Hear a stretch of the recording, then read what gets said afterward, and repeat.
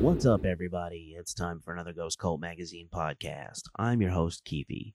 Today's podcast is an interview with Esben of Monolord. Monolord's brand new album, No Comfort, releases on September 20th from Relapse Records. Check it out. So we're here to talk about the brand new record, No Comfort, and it's out in September on Relapse, your first record for Relapse Records after a long stint elsewhere. And so right off the bat, a really great time for this band, a really great new album. Why the change to Relapse Records after many years? We had a great run with Riding Easy, and we had 3 albums on that contract with them. And when the 3rd album was released, we immediately started discussing where to go next. And Daniel Hall, which is more or less the label, he agreed that we might have outgrown the label, actually. So he helped us find another label, and that became Relapse, and he moved on to be our manager instead. So it was a win-win, really. Awesome. And it is kind of a great pairing. Relapse is, well known worldwide for their amazing, nurturing of artists. And exactly, feels like, yeah. Right, and what a great match for Monolord, of course, with sort of rising international profile. And again, this album, I've had a chance to listen to it, is fantastic. I find all your records to be very consistent, but this is definitely a level up from the past. I thought Rust would be hard to top, but this record to me feels like a really like the finest Monolord record so far to date. Well, thank you so much. It means a lot. Thank you. Yeah, of course. So right off the bat, were you already writing the record before the new deal, or sort of because Rust is just a few years ago. You guys seem very prolific. I mean, I think the best answer is that everything we do is an ongoing process. Thomas, he writes most of the stuff, most of the material, and we arrange it and we finalize it together. But it's always in between tours. We're always working on some kind of new material. So some of the stuff on this album is new, some is old, and that's been the case on every record actually. Some things just something is written and it's just there immediately.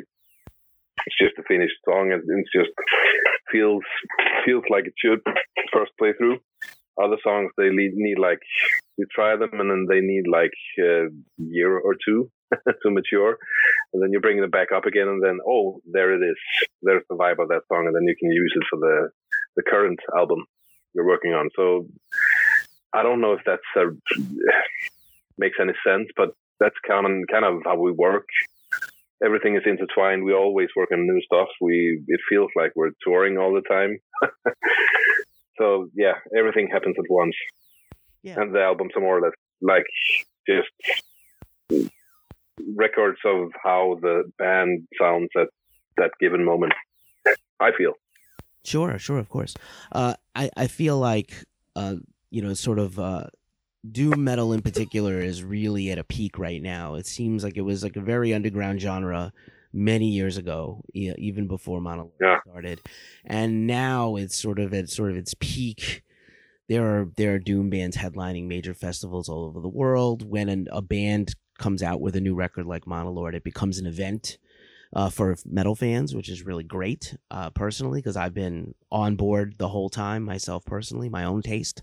So do you think there's a reason why we've kind of broken through with this music finally? I don't know. I mean, I experience it the same way you do.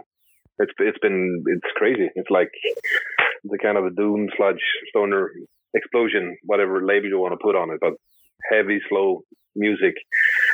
But I don't know the reason of it. I have absolutely no idea. Maybe it's the same reason that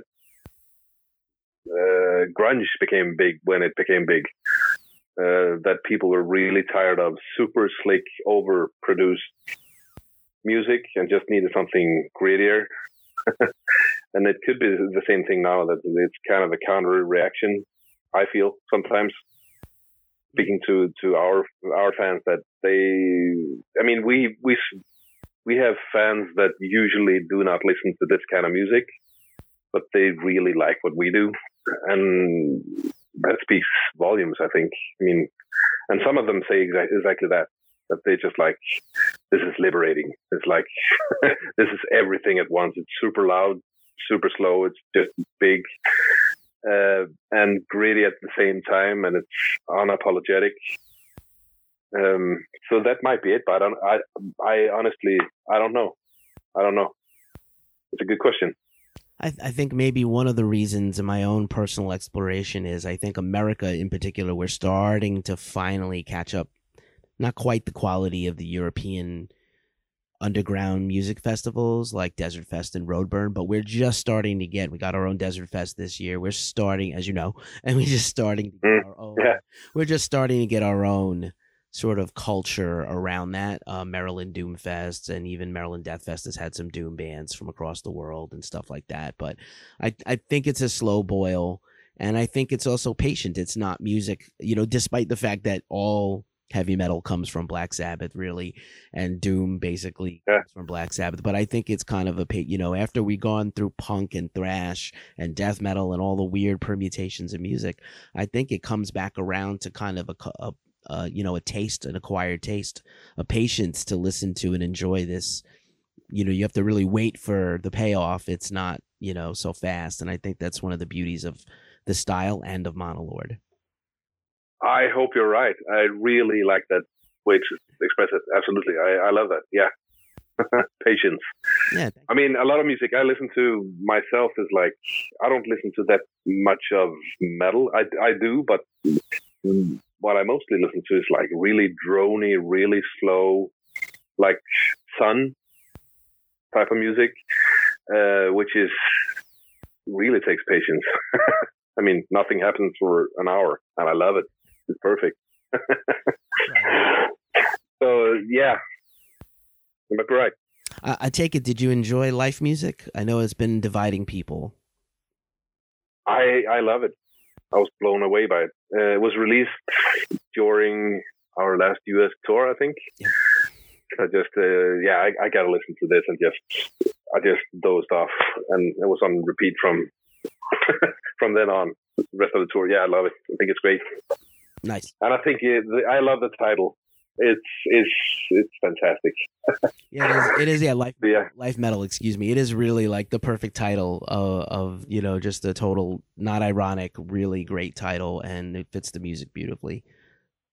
Yeah, I think so too. Absolutely. And then similarly, No Comfort. Monolord is not. There are definitely some beautiful parts, but it's definitely not meant to soothe you. It's definitely emotional. It's definitely heavy. If that kind of thing soothes you, then great. But I think about tracks like The Last Leaf and Larvae and Alone Together, Forever Divided. You have real moments of just, they're not jarring, but they're definitely, harsh to the senses and the heart. And not that that's any different than your whole career, actually. It's just been, I find, again, that the music of the band is very, very consistent, album in and album out, which I think is a great trademark to have. That's amazing. I'm really happy to hear it. Absolutely. I mean, we see everything from the inside, so I think our view of the music and the band is completely different than from everyone else, I guess. And I guess that's how it is for any band. But that's amazing. Thank you. You're welcome. And I think as the band kind of progresses, you're starting to sort of produce more. I know you mixed the album yourself. Do you feel that as time goes on and the band, grows, years go by, you feel a little more possessive and you want to take a little more control of the process and, produce and mix yourselves? I think it's been the other way around for us, because we've produced all the albums ourselves, the first 4 releases it is, 3 full length, 1 EP, and recorded it ourselves. I've mixed everything and mastered everything as well, I think. But this is the first one we let someone else do it. So we've gone the other way, I think, trying to invite someone else, which has been really hard. but really interesting at the same time. I think it's been a really good process for us, but it's been challenging. Of course, we're used to just the three grumpy us sitting in a room doing everything, and then just leaving the finished album to the label. Like, here it is, it's done. And then we have a fourth person in the middle of everything, and also working with a label like Relapse. It's a different kind of structure. They want to have bigger insight because they're bigger. There's more money at stake, more people working on it, of course. But they've also given us a lot of trust in the process. So it's been a new process on all levels, I'd say. But we're trying to let go a little bit, trying to trust people more, hard as it is. It could be hard to do after so many years. Yeah, absolutely. But it's good to have a willingness to change a little bit too. I hope so. Oh, what would you say is the area that Kim in the production department pushed the band the most that you would not have done if you were doing it alone again?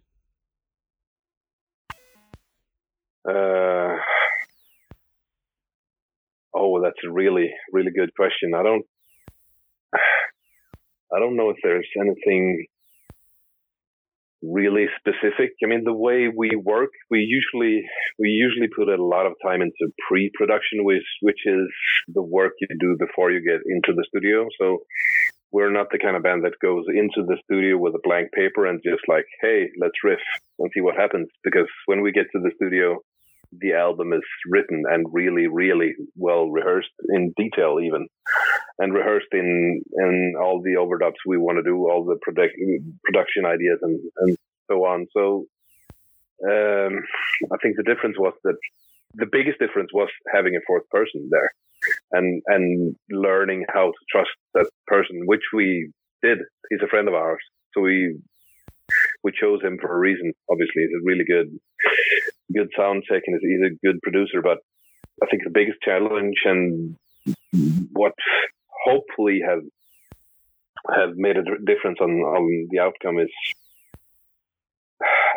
I hope we let some control go on this one a little bit. It's really hard to say. It's really a question for someone else outside of the band, maybe yourself. But yeah. Okay. That's I'll have to do a comparative study there. Yeah. And it's an excellent question. It really is. But I can't really pinpoint one single thing that's been different on this one than the other ones, other than that, having a fourth person in the room with us. Yeah. But I can say that like the mood of the album is different, or the playing is different, or I mean it's still us. I think the difference, like it's been from every album, is I feel this album is more us than it was on Rust, and Rust was more us than it was on Veneer, and so on, because we hopefully develop as a band. We play a lot of shows together and we become more of ourselves, I think, for every album. I think, and I hope. Yeah, that's a great way to look at it, of course. And then finally, I think I want to talk about this cover, because this cover is it's awesome. It's also confusing me a little. I love the owl. Good. And the space shuttle. It's not very, yeah. I don't need things spelled out for me, but it is very, for people who will see it, the black cover and the owl and the space shuttle, and, it definitely pulls you in, but it's also like, what is going on here? You just described it perfectly. That's exactly what we wanted to do with that cover. I mean, we wanted to be really wanted this one to be in the eye of the beholder. I have one interpretation of what that cover is to me, and I know Mika has one, and I know Thomas has one, and those three are really different. The only thing that's the same is that we feel that the vibe of the artwork really speaks to us and really encapsulates the vibe of the album. So that's the way we discussed it when we saw this piece. Mika suggested it. We saw it on an art exhibition years ago, and we saw it and just felt like looking at this artwork, it looks like it feels like listening to the music to us. Amazing. So there's no, it was an existing art piece that existed before this album was recorded. It's just, it wasn't made for the album. That's awesome. It works, and I'll say you never see owls in flight. You always see owls sort of, the staring off on a tree branch in a, high up on a perch. You never see an owl in flight unless it's in a nature movie hunting, about to get its prey. Oh, maybe you're right.